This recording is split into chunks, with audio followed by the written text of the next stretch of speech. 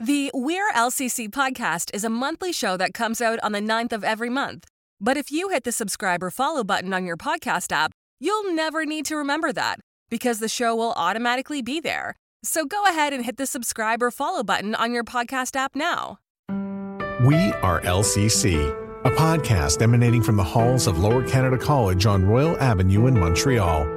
Here's Alumni Officer Christine Jones. Today, trained epidemiologist, professor of biomedical informatics at Harvard Medical School, and the Chief Innovation Officer at Boston Children's Hospital, Dr. John Brownstein, joins us for an in-depth look at the ongoing pandemic. Stay tuned for a fascinating conversation about COVID-19 and dealing with infectious diseases efficiently and effectively.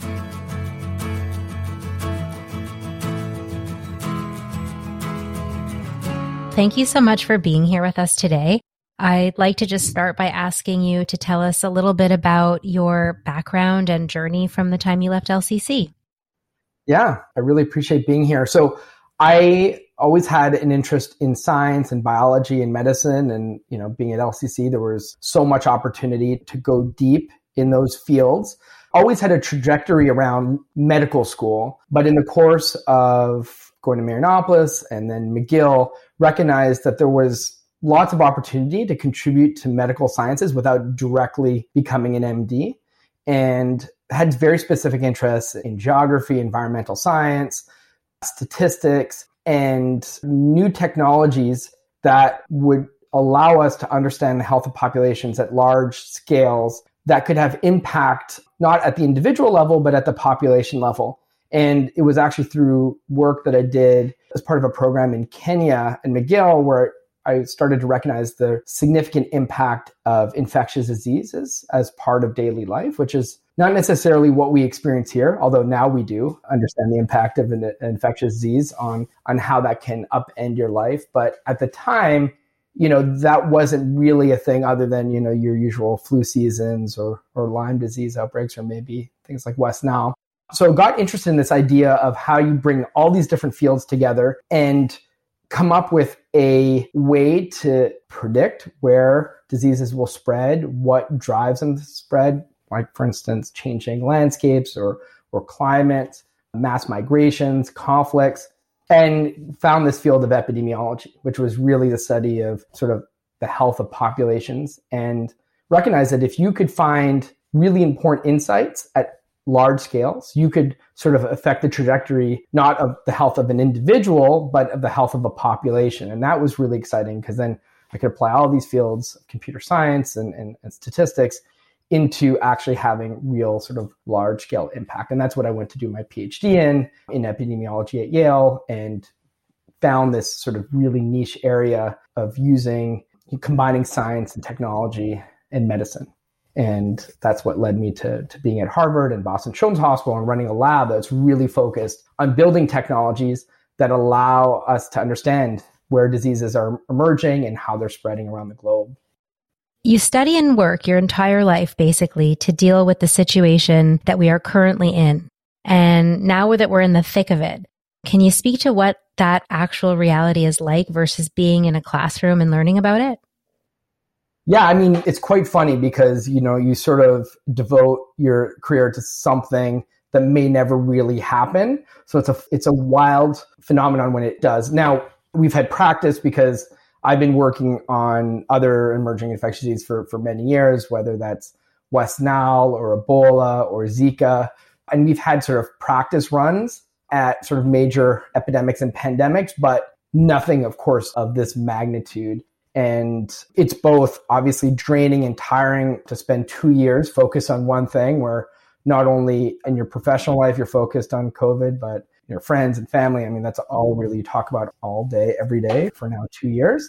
But it's sort of an honor to be sort of in a position where you can contribute some of your work towards something that is sort of top of mind for everyone. And, where so many people are in very challenging positions because of the economic downturn, dealing with challenges of a family that's sick or has died, and of course, challenges of kids being home from school, and just all the sort of repercussions of this pandemic. To be in a position where you're actually sort of contributing is very lucky. So I definitely feel fortunate that I can be in this position.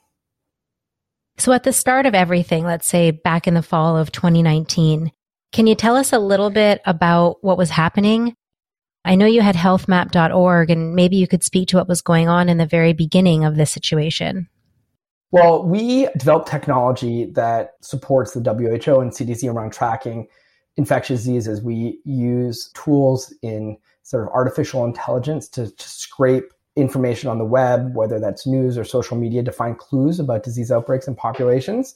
And at the end of 2019, our system picked up an unusual report of a pneumonia that was impacting a cluster of people in Wuhan. They're all connected to a seafood market. And that was on December 30th of 2019. We submitted that report to WHO, and that really was the first report outside of China of something taking place. And, we sounded the alert and really pushed the conversation around focusing on this unusual mysterious illness that, of course, became COVID-19.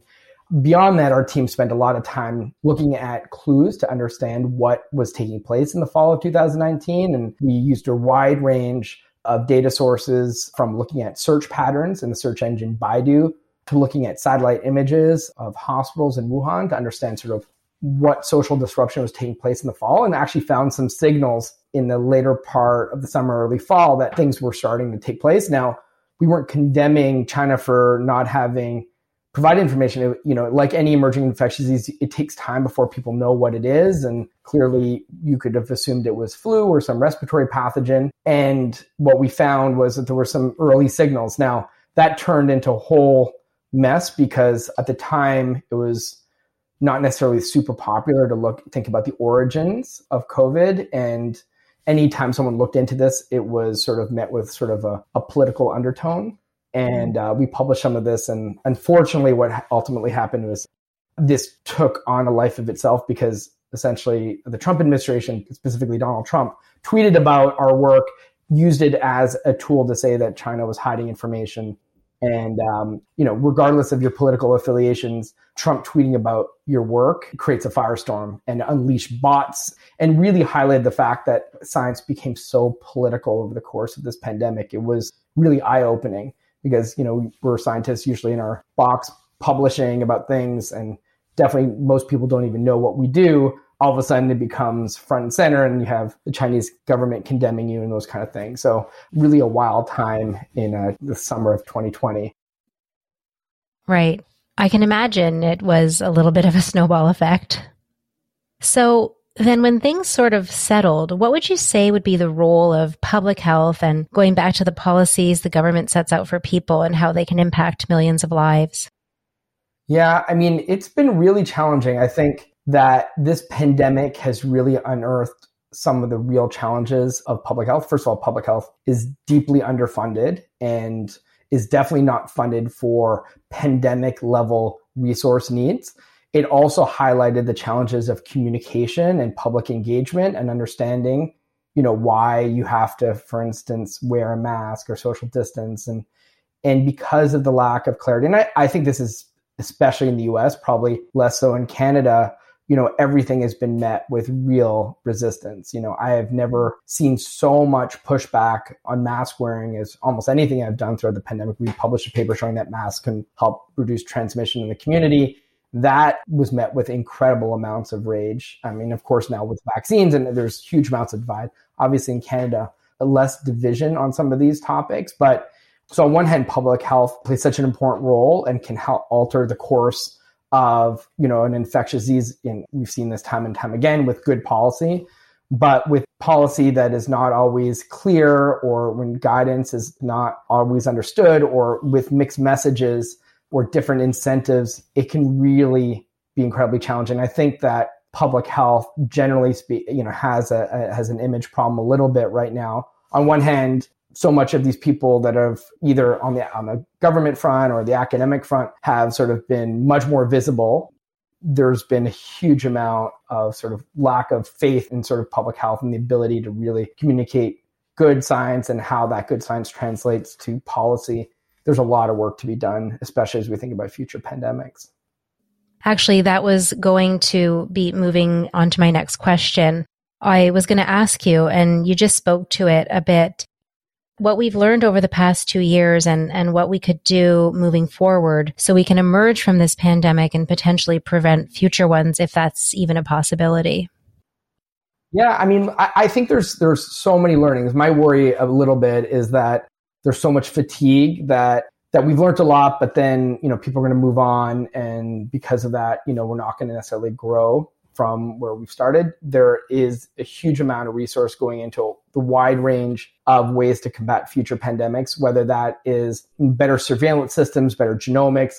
Clearly, the identification of Omicron and the quick characterization of what was happening, that was because of major investments in genomic surveillance and academic collaborations that did not exist before the pandemic. So we're in a much better space now to identify emerging infectious diseases, share information, do the experiments to understand transmissibility and severity. Those kinds of things are happening at a pace that we've never seen before. And I hope that we now have a different sort of way of doing things going forward. I think we've clearly learned a lot about how to control infection, whether that's unfortunately through masking, which now has been normalized, or staying home when you're sick, new diagnostic tools, testing, that's become more commonplace. There's just, generally speaking, more of an understanding of hygiene that I think will at least last for some number of years. So I think we're going to be on alert or nervous about whatever that next thing is, at least for several years. I don't know what happens in 5 to 10 years. Do we revert back? I think at some level, we never fully go back. I think we understand, whether it's for future flu epidemics or a new coronavirus, I think we're going to be in a slightly better position going forward. At least I hope so. So, and then speaking to some of the challenges that COVID has presented and maybe what we could have done for a better response, should we have been faster to react, or could we have been more prepared? Or is it sort of as simple as you say that we learned a lot about just staying healthy and that we could have just been, if properly done, staying home when not well and wearing masks?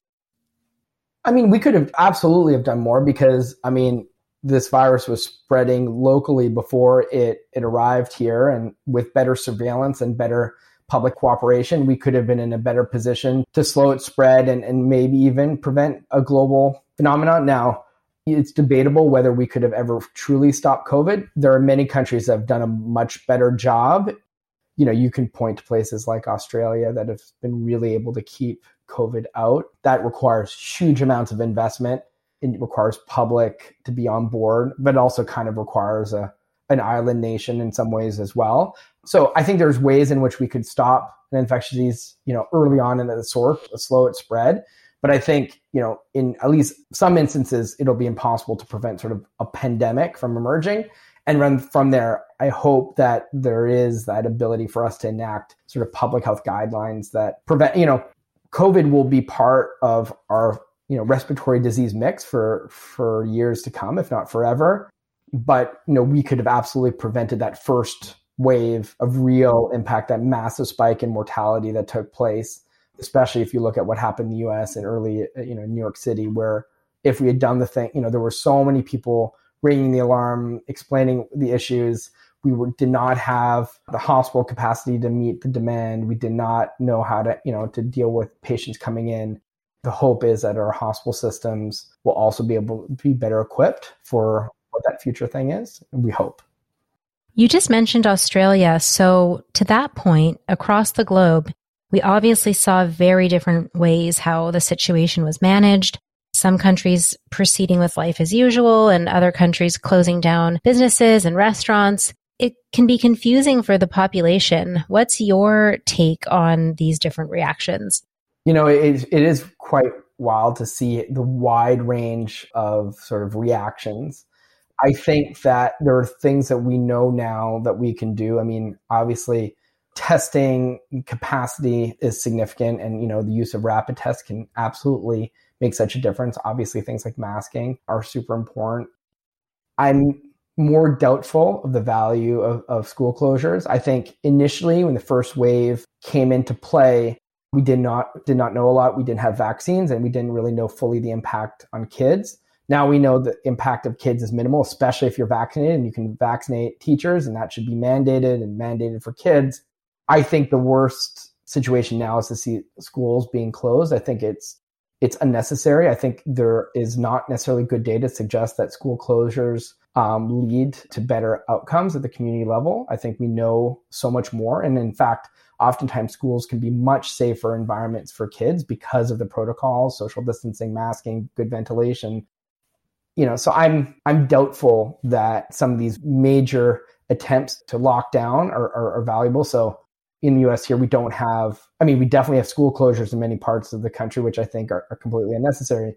We haven't had curfews or restaurants closed.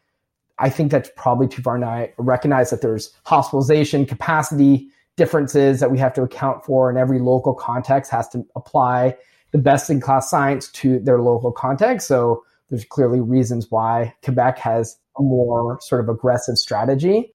But I think given that we know it's all about layers of interventions, not about one thing versus the other, I think we should all be solving for keeping, kids in school and take other types of measures to keep transmission down.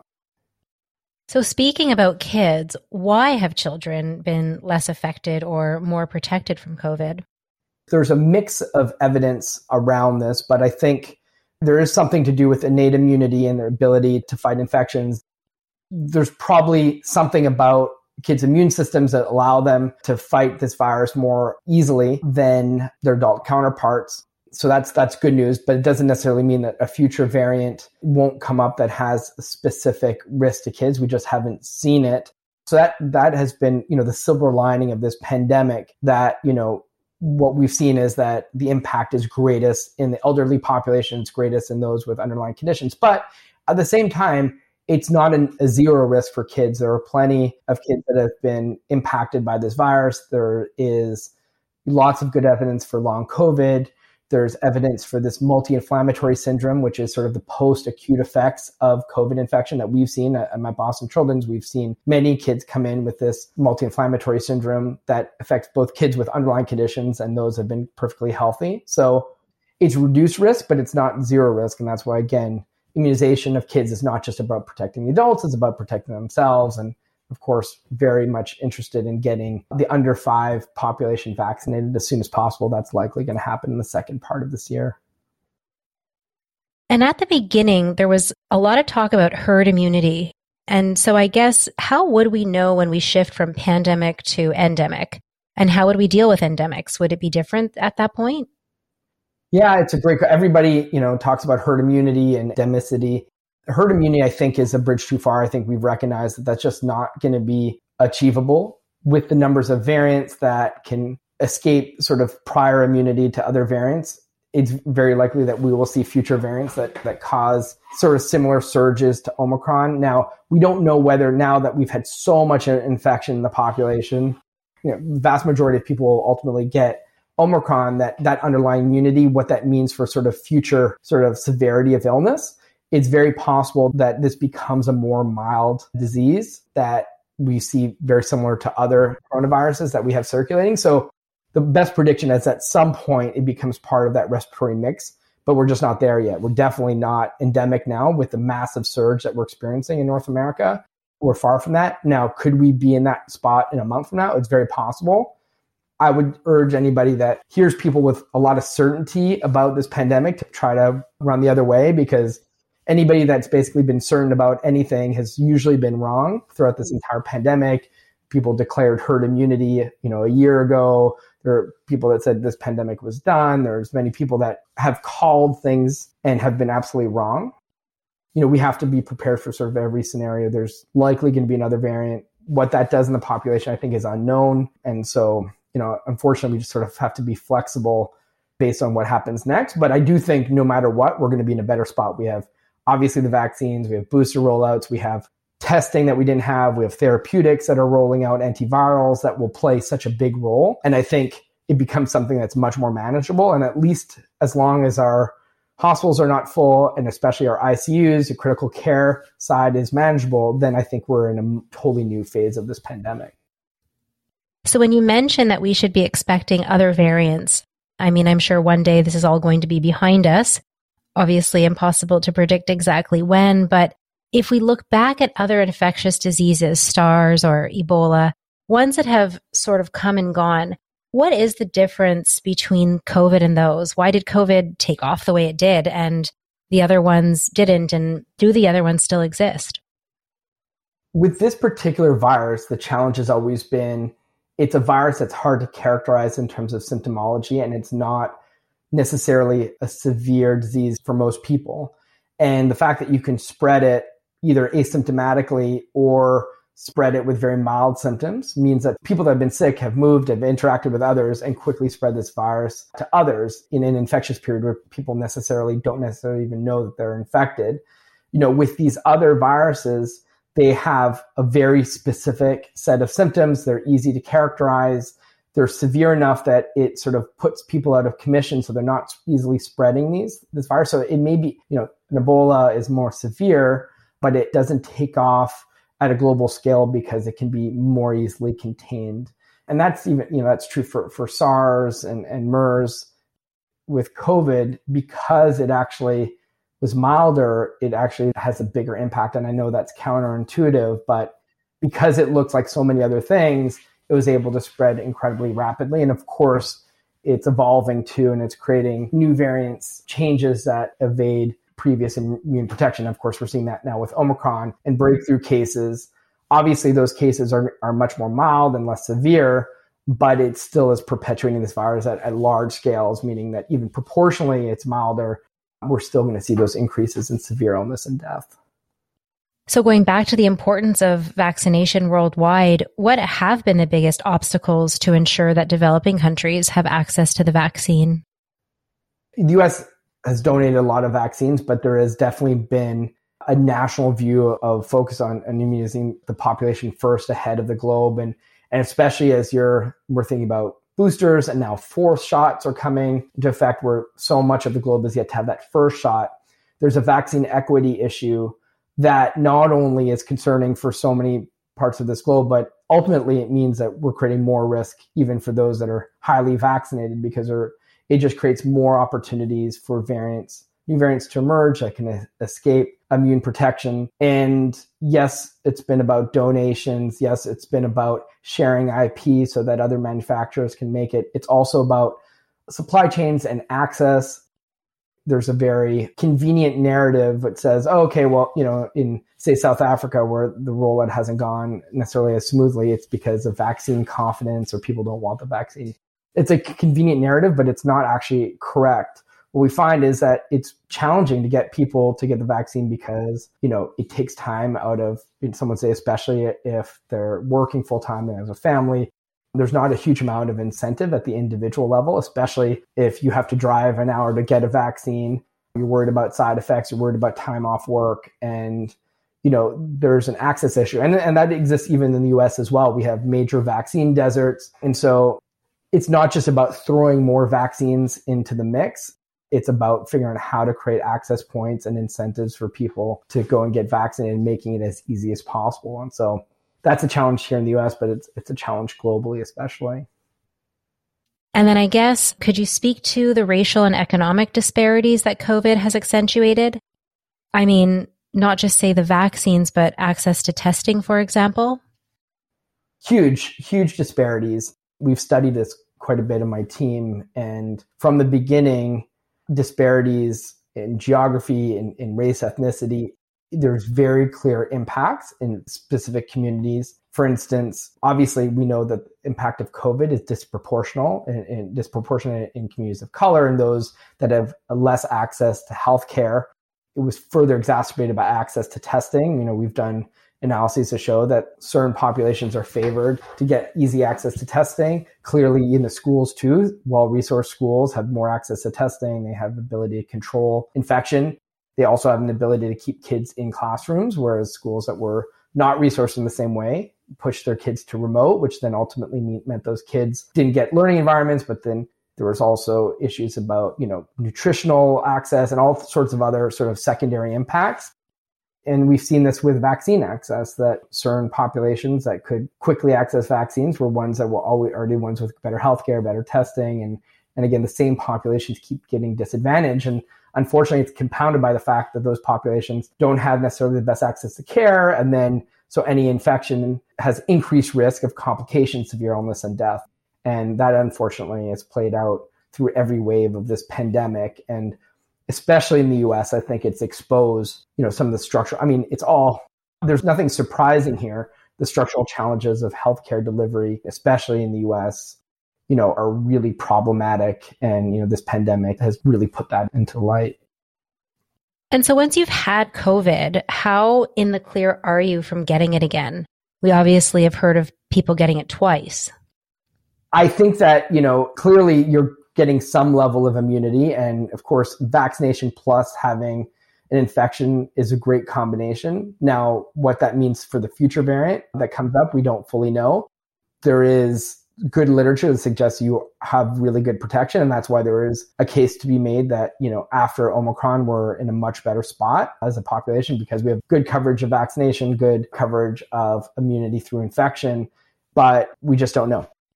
I think that clearly, again, vaccines are protecting against what matters, severe illness and death. There is some risk of breakthrough. That breakthrough case generally is asymptomatic or mild. And I think, for the vast majority of people that I know, especially of the whole holidays that got COVID, which is almost every single person I know, somehow my family has not yet gotten it. Famous last words. I'm sure it's on the doorstep of COVID. It's sort of the comparison is like you're playing dodgeball and the more aggressive group in front of you is like been eliminated, and then you're the last person on the dodgeball court, and like you don't really have much of a place to hide. But for most people that have been vaccinated, especially and boosted, it has not really been much of a problem. It's really a problem if you're unvaccinated or if you need healthcare right now and you're in a situation where there are capacity issues because of the fact that there are many people that have severe illness. That is not a great spot for you to be in because there's just not a lot of capacity around it to handle non-COVID related needs. Right. Are asymptomatic people and symptomatic people contagious in the same way? It's a good question. I think generally speaking, being symptomatic, you're shedding more virus and you're able to transmit it more efficiently. But, you can still transmit as an asymptomatic person. And this is why these rapid tests are really helpful because they can really give you a very good understanding of how much virus you are shedding. Unlike PCR, which amplifies our ability to understand whether you've had an exposure or you're on the tail end of infection, the rapid test is a direct measure of how much virus you have. And that tells you if you're spreading it. So if you've been exposed or infected, even if you're asymptomatic, those tests can be really helpful in determining whether you come out of isolation or not. I know a lot of your work and what you're well known for has to do with global tracking and surveillance of disease outbreaks. So can you speak to what the data needs are to ensure the best possible outcomes in these scenarios and your project covidnearyou.org? What we've always known is that getting good data about infectious disease is really challenging. Public health systems are very slow. They don't capture the range of diseases in populations. So we've actually been building crowdsourcing tools for a lot of years. It's called COVID Near You, and actually it's now Outbreaks Near Me, where people submit their symptoms on a weekly basis and tell us whether they're healthy or not, and then give us insights about their vaccination status and testing. And that crowdsourced data can provide real deep insights into new waves of infection that you wouldn't necessarily see coming through more traditional sort of healthcare data sets. But then they also can give insights into how well the vaccines are working or whether, say, masking is driving transmission down. So there are really interesting data sets that have emerged as part of this pandemic that I hope will be sort of more core to how we think about future pandemics and not just necessarily about counting cases or counting hospitalizations. There's so much information that exists outside of health systems that if you could harness that data, you could get a jump start on really important signals that would allow you to sort of control infection early on in the population. Any final thoughts or things you'd like to share with us and the community? No, listen, I think that I'm really excited for all these epidemiologists and public health people to go back into their holes. I'm sure that so many people are tired of turning on the news every night and seeing the COVID stories being the lead story and the same people talking about the same things, vaccination, masking, testing, social distancing, flatten the curve, all these things. Obviously I could talk about these things every day for the next 2 decades, but I'm sure for most people, they want to move on with their lives. And I think there's a lot of exhaustion out there. So I am excited to go back into my hole and figure out what the next pandemic is going to be while people can actually enjoy their lives, take off the masks, move around, travel, and of course, keep our kids in good learning environments too. Absolutely. Well, it's been a pleasure to have you, John. Thank you so much for taking the time to talk to us. We really appreciate it. Thanks so much. Thanks for listening to We Are LCC. For more, go to wearelcc.ca/podcast. And remember to hit subscribe or follow on your podcast app so you never miss an episode. Produced and distributed by the Sound Off Media Company. I'm Matt Kundle, host of the Sound Off Podcast, the show about podcast and broadcast. Since 2016, we've been speaking with amazing people who have populated your ears for decades. Legendary broadcasters, research wizards, talent experts, podcasters, voice talent. Almost 400 stories, all for free.